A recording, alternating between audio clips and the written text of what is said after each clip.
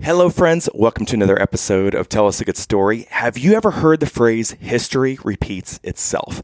According to our next guest, that is exactly what is happening right now in Ukraine. Isabella Lundberg was a teenager in the 90s when the Balkan Wars tore apart the former Yugoslavia. And as a result, this woman's life changed forever as supplies stopped coming in and out of the city she lived in. Kevin, that's not good when your father and sister are severe diabetics. Right. So at the urging of her father, she escaped with her sister. And as you will hear, this is a first-hand account of what it's actually like to be a refugee. Trying to sneak across borders, trying to figure out what countries will accept you, because if they don't, they're going to send you right back to the socialist country you just escaped. You guys, we can't wait for you to hear this compelling story with Isabella Lundberg. I'm Kevin. And I'm Stephanie. And during our marriage, we have dealt with an electrocution, a brain tumor, brain surgery. Then doctors telling us that children were not in our future, followed by miscarriage, and then Kevin's cancer diagnosis. However, today, we live a life completely healed and restored with 3 healthy children who doctors said were not possible. And we're here to tell stories that inspire, give hope, and brighten your day. Welcome to Tell Us a Good Story. This episode is being presented to you by Luby Companies, a custom home builder here in Central Ohio. Let them be your builder for life. They're freaking awesome. This is going to be amazing. Amazing. You guys, this woman's story and what she's overcome is going to be incredible. Well, friends, our next guest has done some absolutely incredible things in her life. She is an Amazon best-selling author. She is a producer of an award-winning feature film. She was recognized in 2021 as one of the top 50 most impactful people on LinkedIn. But wait, she also escaped Yugoslavia as a teenager during the Balkan Wars and has survived genocide, torture, war trauma, and journeyed across 5 countries as a refugee before arriving in the United States. Ladies and gentlemen, please welcome to Tell Us a Good Story, Miss Isabella Lundberg. Oh, Miss Isabella, this is going to be incredible. I'm so excited about this. Thank you so much for having me Tell Us a Good Story. Well, this is going to be a great story. So how long have you been in Denver now? 20 years? Over 20 years. And an interesting thing is that I literally right now feel like I'm repeating all of this because of refugees from Ukraine. It's just chilling what's going on right now. It's just the same systematic, repetitive motion of what is going on and propaganda and everything, because Serbian military did the same thing that Russians are right now and doing. It's like everything is so same. It's not like alike or similar, but identical in many ways that I really feel like right now doing second chapter of my life on that level, if that makes sense. Oh my gosh. When I was reading your story, I thought the same thing. I'm like, I wonder how similar this is to what you see today with Ukraine, with all the refugees trying to leave the border and everything.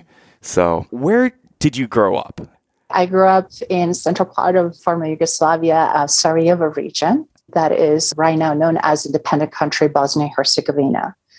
And I had the best of 2 worlds. So imagine being part of Olympic town and Olympic mountains, but also having a Adriatic coast for less than 5 hours and the best of the best, a beautiful Dubrovnik backdrop and a gorgeous Adriatic Sea. So I felt like as a young child and definitely as a teenager that I have made, it's like everything was perfect.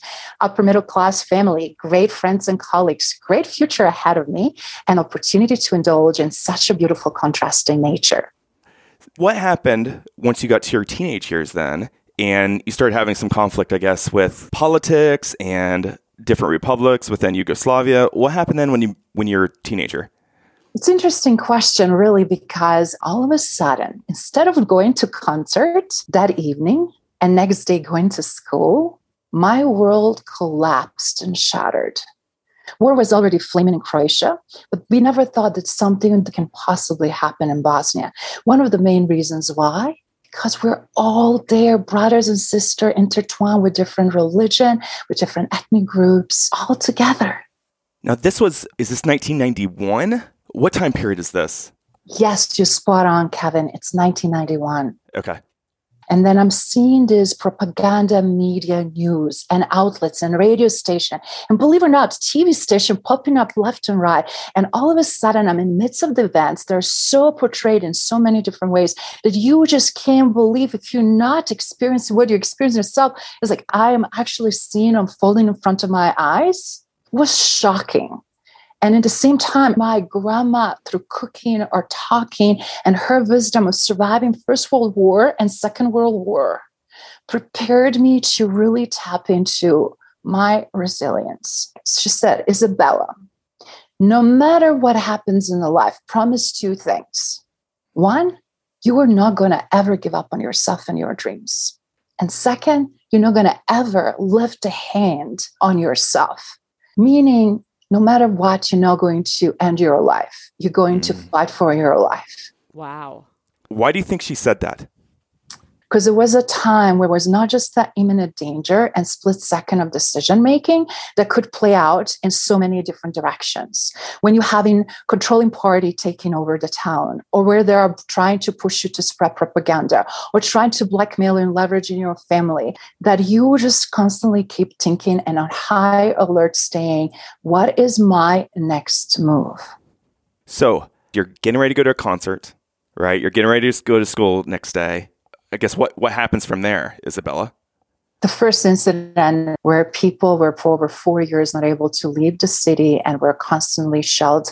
And before you know, we had a curfew. We had a lack of electricity or sporadic, or before I knew it, I couldn't go back to college. I couldn't truly live any more normal life. There was these insane day by day dramatic changes. And you're all of a sudden sitting and looking at your parents and everybody around you, and you think you're freaking going to go crazy because they are not matching actions, words, and conditions. All this is just a huge mashup of insanity. And all of a sudden, it was so limited what I can do. Besides helping with my younger sister and helping with my sick dad, who at that time actually developed a lot of complications to his diabetes. My mom, as a nurse working in a hospital and helping and caring for everybody else, I felt like I needed to do something. I'm seeing elderly people laying with no proper clothing or blankets even, and seeking for help because they escaped certain parts of Sarajevo or Sarajevo outskirts. And when you see, it's like a boiler frog syndrome. I don't know if you're familiar with that. You put a frog in a mild or lukewarm water and slowly start increasing temperature.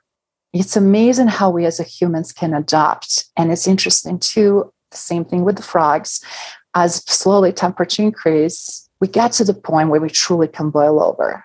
And sometimes we adapt to the point that we don't know where our threshold is and where that boiling point is, either to explode internally or externally, or put ourselves horrible, horrible danger. All right, let's pause this conversation for a second, Steph, because Isabella just threw a lot at us. Yes, she did. This is back in the 90s, during the Balkan Wars. She's a teenager, and all of a sudden, life changes. War breaks out in this communist socialist city that she lived in Yugoslavia. And for 4 years, nobody can leave their city. There's very limited supplies that can go in and out of the city. Mm-hmm. Not good when your father is a severe diabetic and your sister as well. So not good situation. Then, of course, in the city, she talked about their shelling. They're getting shelled. I didn't know what shelling meant. You had to look that up for me. I thought I knew what it meant. I was close, what I thought it was. But it is just bombing. Mm-hmm. It is literally just bombing in your city. So this is constantly going on. So what stood out to you, I guess, in that first section of this conversation? Her conversation with her grandmother.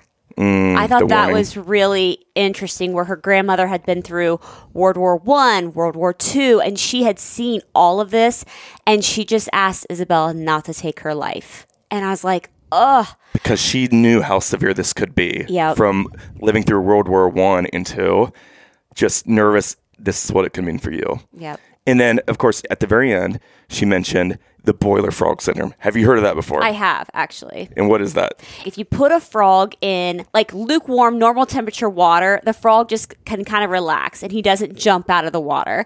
But once you start increasing that temperature at a slow rate, that frog just gets used to it and he can basically boil to death and he'll never realize what's happening. Right. Just gets cooked to death. And so it's a metaphor for people's inability and unwillingness to react or be aware of threats of what's currently going on. And it just reminds me of like California, San Francisco. California is one of the most beautiful places in the United States. San Francisco, one of the most amazing cities in the United States. However, over time, it has gotten worse and worse to the point where it is almost unlivable out there. How many people in California have left the state this past year because of just how bad it's gotten over time? They look back and they think, hey, this is not where I grew not up. what I grew up 20 years ago, right? With taxes, homelessness, just it's turned into letting people do whatever they feel like and not holding people accountable. There's no repercussions. No because of it. repercussions. And so that is boiling frog syndrome. So here we go, this next section with Isabella Lundberg. And once they shut down the city, how long until you escaped? So before I could even possibly find them to escape, I was finding myself under these horrible circumstances where I'm actually wanted seeked out to do things that I knew they're not in my own values and values with my own family, the way I'm raised. And in the same time, I'm looking on one hand, my dad dying from complications of diabetes that needs so urgently, desperately care, barely breathing, trying to tell me in those dark hours during the night when I will hear him cough and asking and saying, Bella, you know you can't save me, and I really wanted to die in my own home, under my own rules. But what I want you to do, Bella, I want you to do this for me. And before he gave me a task, he said something profound. He said, Isabella, you know very well that if you sell your soul to devil will always come back and seek and ask for more. Meaning at that time, the groups who was offering solution was also a group who was blackmailing, who did a lot of psychological torture, who did a lot of things, and also were pressuring me to do things that I didn't want to do. And when you have people with the guns, you can't tell them and keep telling them no. And what happened is they keep saying, you said no a couple of times already, and next time you may not have a chance. And I just didn't know when that next time will be and how fast it's going to happen. And I remember, sadly, when my dad passed away, he gave me the task.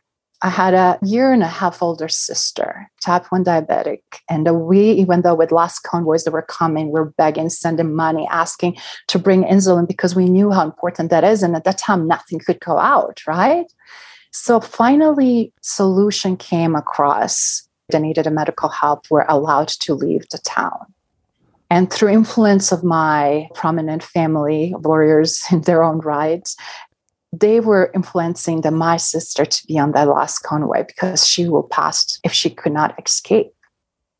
And my dad's wish was, no matter what happens, escape with your sister and save your life. That is what I'm asking of you. That's your task. That is the golden carrot, because he knew that he needed to leave me with something greater and more important, because he didn't also want me to lose my life staying there.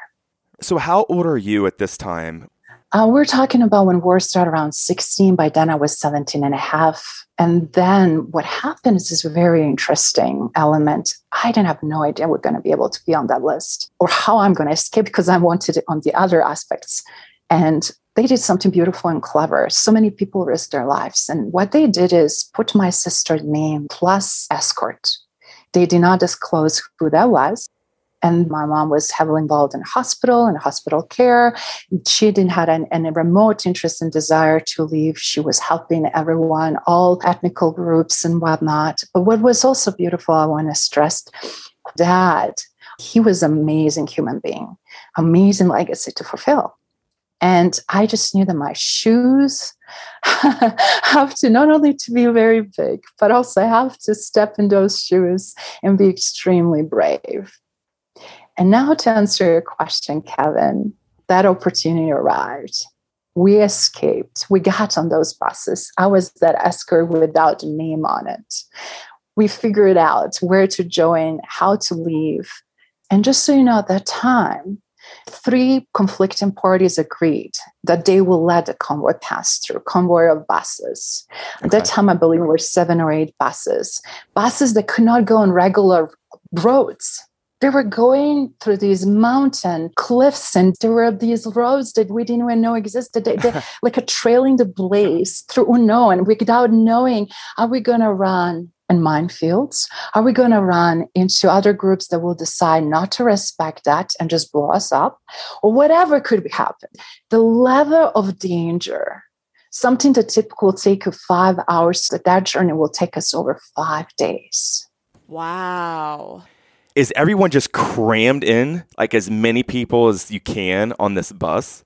Yes, everybody's in there, elder people. There was just a few younger. I was one of the youngest on the bus with my sister and one pregnant woman with a little baby. Okay. Majority of people that were in pain, having severe health issues, but because of understanding the danger, were super quiet. To the point that when we started, driver gave us rundown on what we can and cannot do. So many times he will drive middle of the night with completely lights turned off. Oh, wow. And I was praying that we just don't end up somewhere in ditches or over the cliff. Driver asking everybody to be super quiet, not begging and asking for toilet. If you have to go inside. Before you know it, we had a smell of all kinds of body fluids permeating. So at this point, Isabella and her sister have just got on this convoy of buses for those people who have urgent medical needs. Mm-hmm. I bet she was so excited and yet so scared because she's fulfilling what her father asked her to fulfill. Yes, to escape. Right? So she's escaping, but now she has her sick sister that she needs to take care of. I mean, can you imagine the fear in everyone's eyes on that bus? So let's talk about how dangerous this is. Yes. So war is going around them, all around. So you can't take a lot of the main roads because there's bombing, there's landmines, and so they've got to go off the beaten path. Also, the 3 conflicting parties have approved 7 or 8 convoy of buses to cross the borders. However, she knows you can't trust these security people. Yeah. So they could get to one of these convoys, these checkpoints, and they'd be like, I don't know what you're talking about. We're going to need X amount of dollars, this or that. So they have to drive at night. They've got to turn the lights off. They have to be super quiet because it is incredibly dangerous to go the normal roads, and they don't know what they're going to get at every single checkpoint.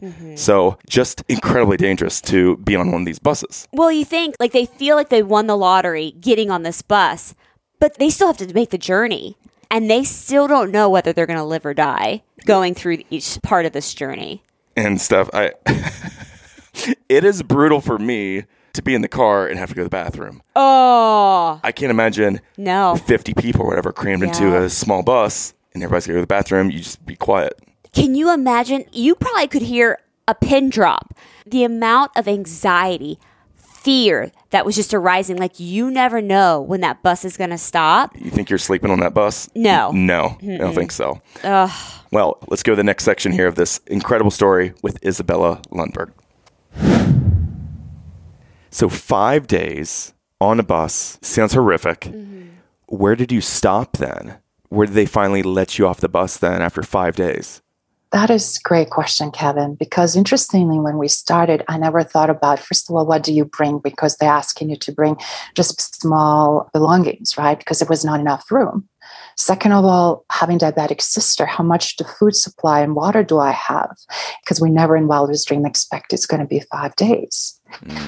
When we're going to have a breaks and where it's safe to step away from the bus and not go too far because we might step on the mines. I mean, fear after fear after fear because so many unknown danger and additional things. You hear far out danger, explosion. But what was really interesting is we ran out of the food. We ran out of the water. And I remember, I could never forget this little packet from those cafes with a little sugar. There was all the ammunition I had and very little insulin that was left. And begging and praying for my sister not to fall in coma or have enough, whatever food I had is going to last. It's not like you stop to Great Restroom and you go there, or you go to the restaurant and you kind of order the meal. And I remember intuitively I knew. So whatever I had was saving and hiding, and piece of chocolate or a little piece of whatever, I had. And I remember, and I will never forget this, I loved peanut butter. Because in that time, we didn't have a peanut butter in Europe. That was imported obviously later on from US. I didn't even know what peanut butter was. And I remember that Americans, when they came and some supporters, they brought some of the packets of peanut butter, probably was a million years old. But I remember the trade-offs. Like, I will always ask, do you have any peanut butter? And they were laughing. I was like, we don't have that. And I just love these little packets because not only they were so tasty, and I love peanuts, but they also were a great energy source. And I remember I had a few of those packets because they're small, they didn't take much room. And I need to arm myself with whatever I can to help my sister. And I remembered counting how many of those pockets I had left. I remember for her also wondering, when's going to this end? And first real stop we had this by this little creek and water. I will never forget cleaning my hands, first of all, and then giving the water to her to drink from my palms of my hand. And just like refreshing in that chilling, beautiful, clean water. And knowing that my sister will not make it, I asked to be left out of the convoy of the buses right before we reached the Croatian border to this little town where we knew some people, because we truly needed resources, food, and break. That was the first time where we could actually have a warm shower. That was the first time where we could change the clothing.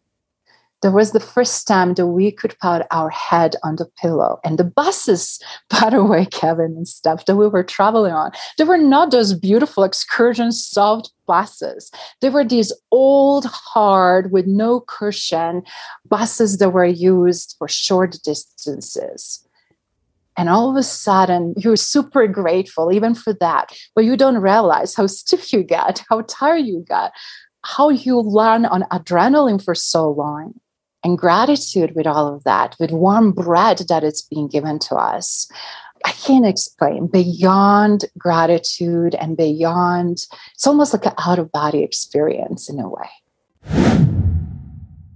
So, Steph, we just moved into a new home. You know who's good at homes? I do. Jay Luby. And? Miss Connie Luby. Yes. They build custom homes. They do remodeling. They do office construction.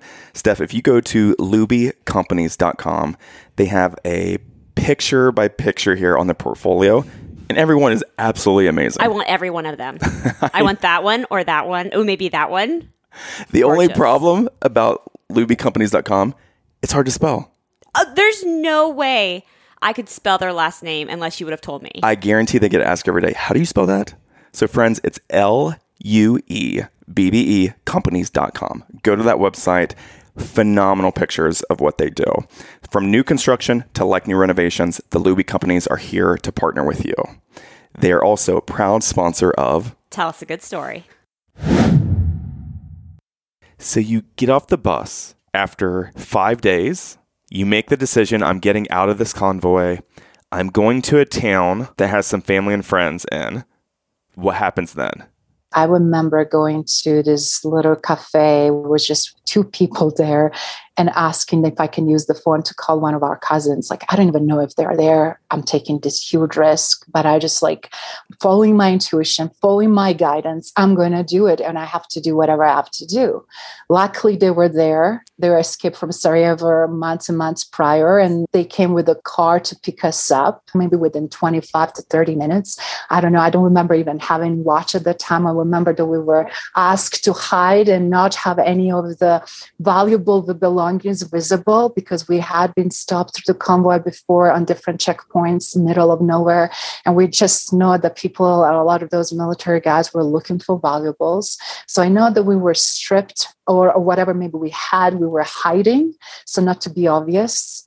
And I also remember I was also trying to make myself looking messy and unattractive and dirty and sick so that I'm not being identified as possibly someone that they want to use as entertainment for their purposes and needs. Wow. So how long were you with your family then once they rescued you? We were there less than 48 hours because shooting was going on everywhere. And in a distance, and they were also afraid what might happen. And they also were afraid that borders might be shut down. So I remember we stayed the following day. We took extra respite. And the day after, we were on another bus that we figured out is going to pass by and going directly to the capital. And that's where realization of accuracy of the news and those regions came to light and what was really going on. And I remember then again, another bus driver who was telling us, what are we doing and what's going to happen? This time he had a news all the time on. He was using a radio, a talkie-walkie, and he was constantly trying to figure it out. Is it safe for us not to cross here? And I just didn't know how much dangers we were. The same thing was even the previous journey, but this time we were able to hear everything because he wanted to keep us aware in case we needed to react or act or quickly evacuate the bus. So he really prepared us in a different way what possibly might be coming. And as a result, that journey that should take you again less than 12 hours, end up to be days. And because we have to go around, we also have to wait. But luckily, we were able to get in the little towns and areas where we still little grocery stores open, or where we can use the restroom, or where some of the restaurants were working, where we'll be able to at least get us some nice warm meal. And that journey was not necessarily less danger, but was at least a little bit more connected and more closer to other people in case that we need help. So now you're in Croatia. You've been traveling for days on this bus. You pack more supplies. You get off the bus. So what happens then? We finally reached our destination after almost 3.5 days, an opportunity to truly recover and then really start executing on multiple things, which is where is the insulin, where we can get it, how do we get it, do we need to buy it, do we need to pay for it, where's the doctor, where's all of those things that were so pressing, right? But one of the most pressing thing was, how do we leave the country? Where do we go from here? I just knew that we need to go further. And my plan was all along to go to Sweden, because Sweden was at that time still was very few countries accepting refugees from former Yugoslavia. But all western side of Europe was shut down with very rigorous rules that nobody can get through those countries anymore. And refugees are not welcome, and creating all these barriers for us not to be able to enter. Okay. And ironically, before I knew it, I found myself on this new journey on another bus, third bus at that time, going with one-way ticket with my sister and taking tremendous risks to go through Eastern Europe. And we were going, obviously, through Hungary, through Czech Republic, and then Poland. And we got a Croatian passports and all of that. I'm seeing, again, the power of the rulings that at any given point at these checkpoints, you can be taken off the bus, your passport can be taken, and you can be taken away. I've seen on side roads young girls in prostitution openly. I'm seeing the truck drivers openly seeking young girls. I'm seeing checkpoints open for bribery. I'm seeing our driver protecting us because most of the people on the bus were actually women, very few men. And if they were men, they were older men that are not eligible for fighting. And all of a sudden you realize you have to be the man. You have to stand up for yourself. You have to be your own advocate. You have to be invincible. You have to be tough. You have to be all of those things in order to, not to show the fear, in order to not cave in order not to allow them even to cross that boundary. All right, Steph. So at this point, She's been in this convoy on this bus for days with her sister. She's been able to take breaks, but what stood out to you during this part of the conversation? Probably the checkpoints. Yes. I mean, they have to be scared. They have to be exhausted. She's a teenager. And they are literally looking out their windows and seeing prostitution. I mean, I'm sure the girls are their age. They're seeing these men at checkpoints knowing that they could be pulled out at any point, asking for money, asking for something that they don't want to give. Oh, Kevin, I can't imagine my heart beating fast every time that bus had to stop at a checkpoint. And looking around, and it's mostly women or elderly men. Yeah. And it's like, who's going to protect me here? Yeah. So, and just fear of the unknown. As you're driving and you get to every checkpoint, it's like, what is about to happen because of what you're actually seeing outside the bus. And here's the thing. Once they get through one checkpoint, I'm sure they can breathe a sigh of relief, but then they have to do it again, and then they have to do it again. Yeah. Again, fear of the unknown, what's coming. So you're always on edge that entire trip. All right, so let's move on to the next section here of our conversation with Isabella Lundberg. These bus drivers, did you guys pay them, or did they literally just do this out of the kindness of their heart because they wanted just to protect you people? Initial convoy for sick and elderly that was going from outskirts of Sarajevo to Croatia was kind of a humanitarian, mutually agreed effort. But you also have maybe extra couple of hundred euros or German marks at that time to give to expedite the process. And sometimes when they say when it's impossible, money makes everything possible. and it's interesting. I was lucky to know when to insert that money so that we could truly get forward where we needed to. So how long were you on the third bus then that you had just got on? I believe that was also close to like 3.5, 4 days, maybe even longer, maybe 5. I will never forget, all of those 3 drivers were super brave, and they were such a great advocate for women. I mean, I wish I can remember their names. I really wanted to thank them. I wish I could know where they are today, because they were only advocates for all of us, and they were looking after us. They didn't have to, but they were superheroes. Because how was I cringing when I saw the prostitution and girls taken from these trucks or in the trucks and treated as a meat, and they barely could be 15, 16, 17 years old. I was just like, oh my God, this could be my destiny. I remember almost dying, my heart stopped when they asked for my name. I remember my legs shaking as I stood up and walked to the guy holding all these passports and calling my name out. And then he would just smile, big grin, and hand me all the passports. He says, please return all those passports to other passengers. But the way he asked in the authority, I just didn't know what he's going to do. And I remember just like my heart just beating again, coming back to life, when I turned my back and with big smiles start giving passports back, because I was like, thank God, right? So many moments like that. You just simply don't know what is going to happen, when this is going to end, and what really danger and truly lies on the other side of that curve on the road or the next checkpoint or whatever might be the case. So your sister was struggling on the first bus. How was she on bus 2 and 3? Was she getting better because every time you were stopping, you were able to get the medicine, you were able to get food, or did she struggle the whole journey with you? I have to say, one of the things that I learned later, my dad, in his last month of dying, he stopped taking insulin, and he kind of faked it to us because he wanted to make sure that she had enough. And because of him, she had enough till we got to Zagreb. And luckily, we were able to get supply and buy what we needed till we get to Sweden. And I was like so happy that we have at least a couple of months of reserves, right?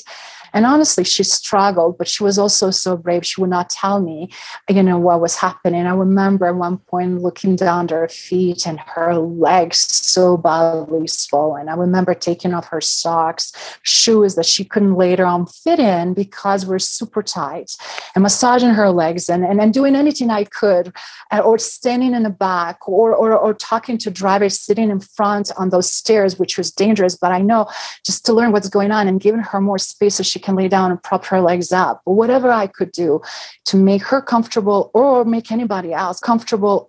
But I also thought if I'm serving them and if I'm helping them out, they'd at least know that not everybody on this bus is just on this journey and 100% depend on them. And that really served me tremendously, because they will tell me things or ask me about stuff, and was just this like collaboration. I just intuitively, I was young, but I was just so brave, I guess, and created these connections so that they could truly also tell me what was happening so that I can adjust. So how did you know you were in Sweden? Did the driver say, you guys were crossing here. the border? We're here. Did you know, what was the atmosphere like in that bus when you finally made it? I love that question, because I remember when we get to the port where this big ferry, and I remember bus driver telling us, now it's time to say goodbye. And I felt like it's end of the world. He was the only person beside my sister that I knew that I trusted and my safeguard, right? I was like, what do you mean?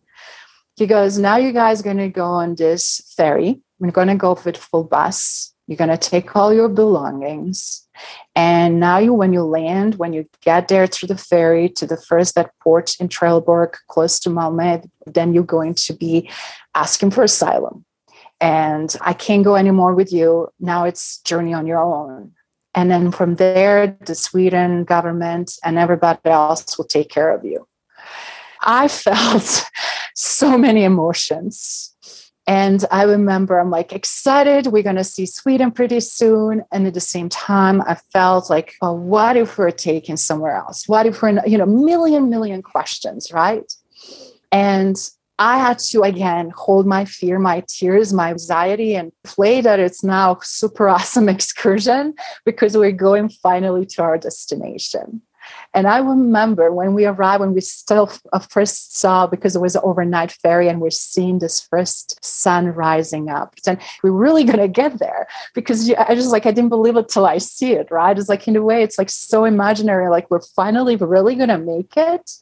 And I can't explain when I got that first step on that soil, how much we tightly hugged each other and laughed and smiled and cried in the same time. We made it.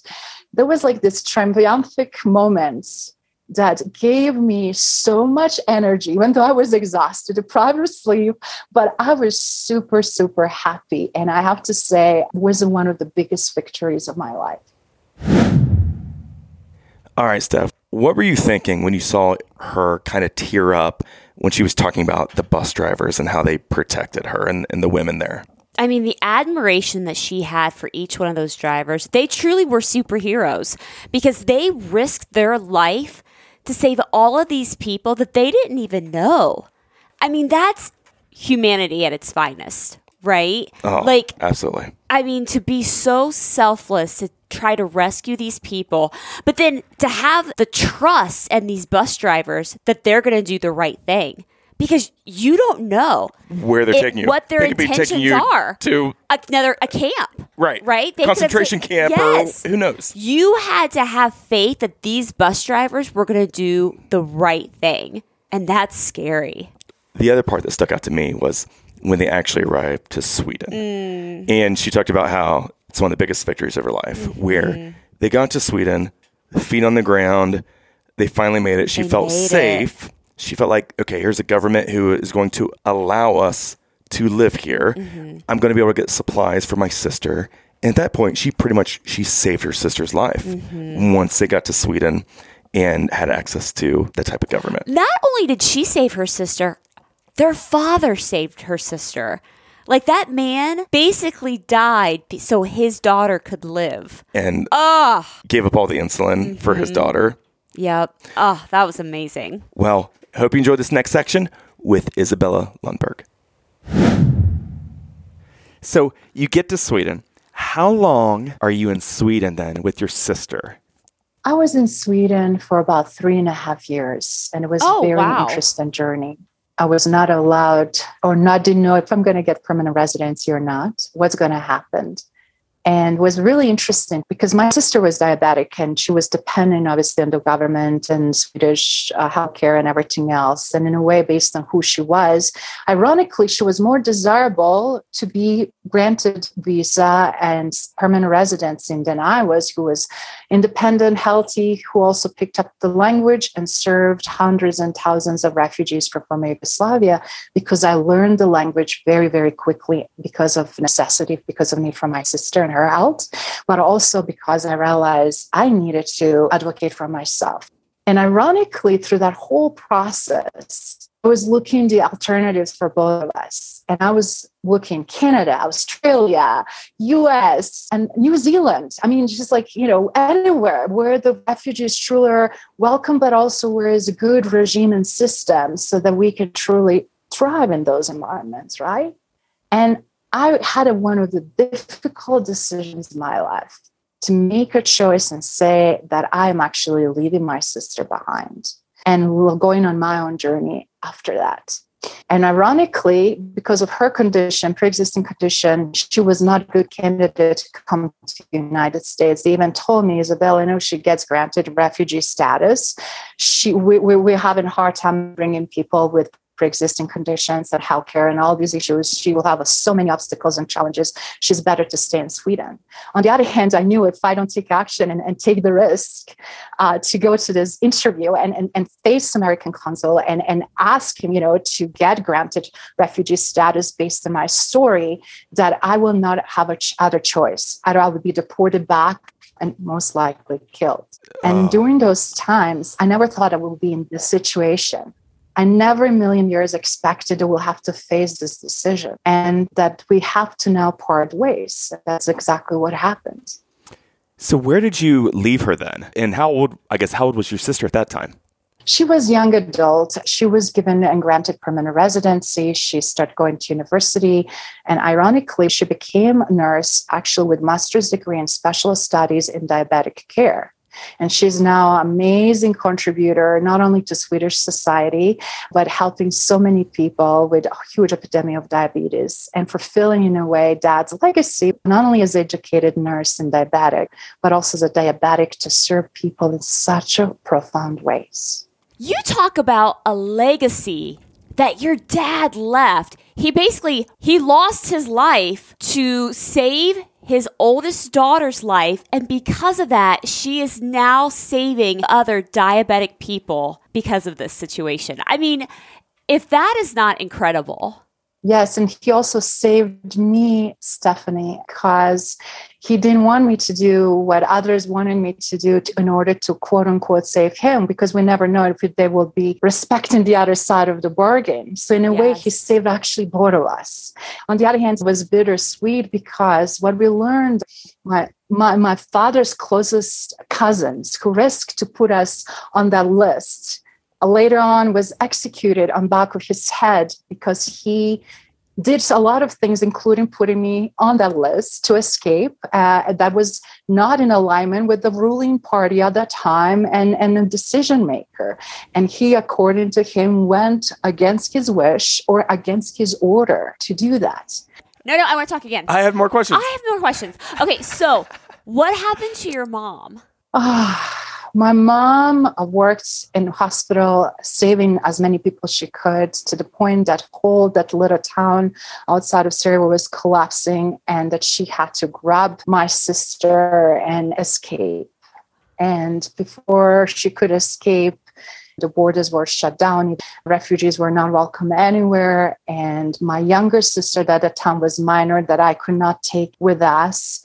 And my mom decided that she would apply and use her degree and reestablish herself in this beautiful Baroque city on the border with Hungary and start new life, just because all the other options were taken away and unfortunately was not meant to be. So at some point, Isabella, you get approval to come to the United States. Where did you go? Did you go to Denver or did you go somewhere else originally in the United States? So if you leave the country that you're in asylum on before you get approved, you lose status automatically and you can never get back. And at that time, if you don't have an alternative place to go, if it's not guaranteed, you are forced and you are deported and you pushed back for where you just escaped. Ooh. So I did something crazy and something insanely bold. And think about it. I don't have a parent. I don't have a mentor. I don't have an advisor. I don't have nobody to really tell me, give me advice, right? And all of a sudden, I'm finding myself tapping into divine guidance. I can't explain anything else than say divine intervention and divine guidance. And I remember, I'm being advocate for refugees. I'm being interpreter. I'm being serving Swedish community. I'm being in interviews and newspapers. I'm being helping, right? It's like, I did it good here. I wasn't just a refugee who is living in social service and waiting one day for something to change. I wasn't depending of the community. I was also part of the community. So I'm like, I'm going to the mayor. I'm going to speak with the mayor. I didn't even know what I was doing. I just know I dressed up in best black dress I had, was freaking freezing cold outside. I didn't even have a warm coat. I remember walking as fast as I could because earlier I called and demanded a meeting with the mayor for extremely urgent matter. His assistant, he didn't know what to do. And he was like, okay, come before the closing of the day. And I remember bringing my passport with me and demanded to see him. And they're like, okay. And he didn't know why I was there for. I didn't give them a chance to think through. And finally, when I showed up, he said, okay, mayor's going to see you. And I remember standing in front of the mayor when he offered to take a seat. And I said, thank you. This is going to be quick. If you don't mind, I'd like to stand. And he looked at me completely shocked and surprised. He's like, what is this all about? And I was just like bold and clear and determined. I said, listen, I need to ask you for a favor. I need 6 months visa. If I get approved, I'm going to the United States and I'm not coming back. If I do, I'll only be coming back as a tourist. And this is win-win for both of us. I literally said this, one less refugee for you to worry about it. And for me, life opportunity because I cannot go back. If I don't get approved, I will be then back because I don't have other place to go. And I promised whatever I need to do, I will continue to support community. He stared at me and then I just handed to him passport. And I will never forget his look on his face. He looked at me, he took a passport, he said, just a second. Less than 15 minutes, he returned back with 6 months visa in my passport. When I walked out on that frigid, cold weather, I felt so warm in my heart. I felt like my dad was with me. I can't explain. I was skipping. I felt like a 5-year-old. I was just so happy to share finally the victory news with my siblings. And there was one of, again, a very epic and very happy moments of my life. If you like what you hear, please tell someone about us. As soon as this episode is over, go tell your spouse, your closest friend, a parent, a coworker, or share one of our posts on social media. However, if you don't like what you're hearing, please do not. Don't tell anyone. Don't tell anyone. Don't tell anybody. Just disregard this message. Don't worry about it. Forget about us. Yep. Go on with your merry day. And to get more information about us or our entire catalog of episodes, be sure to check us out at kevinandsteph.com. Thank you for listening to Tell Us a Good Story. Oh my goodness. So when you get to Denver, you've read about the United States. Is it what you expected? What was so different? How people were so friendly. How Americans were super awesome and smiling, positive.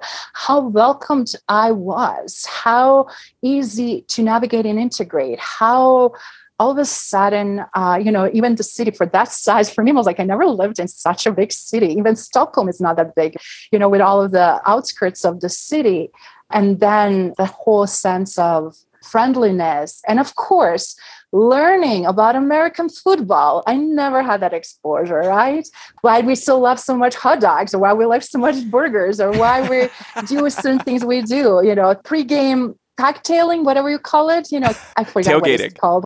Yes. Everybody's sitting on the edge of pickup trucks and drinks beer before big games start. I was like, what are you doing? It was like this big, huge cultural shock. I was like, I've never seen anybody doing this pre-game thing and then going on to game, and experiences of like first baseball game. I remember I was like, that was like amazing because it was slow enough that you can really understand what's going on, but it was also great because I could talk and connect with people and really live that family values and American spirit and just be feeling like a part of that and being welcome into it.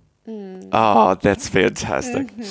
Well, listeners, for more information about Isabella, you can go to her website, IsabellaLundberg.com, and please check out her book. It's titled The World Messenger, From Fear to Greatness. It is on Amazon.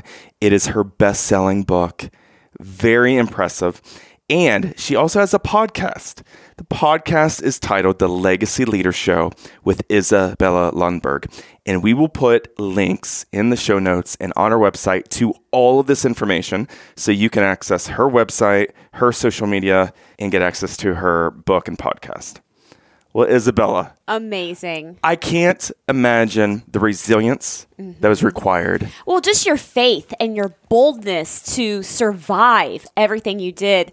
It was just incredible. I loved it. And you saved your sister in the process. Well, thank you so much for taking time to talk to Steph and I. We're honored to have you. Thank you, Kevin. And pleasure meeting you, Steph. I heard so many things about you and your background, and I found it Reddit. I just love how guys are so this burst of the joy and genuine, beautiful joy. So I just want to say that is so refreshing. So thank you.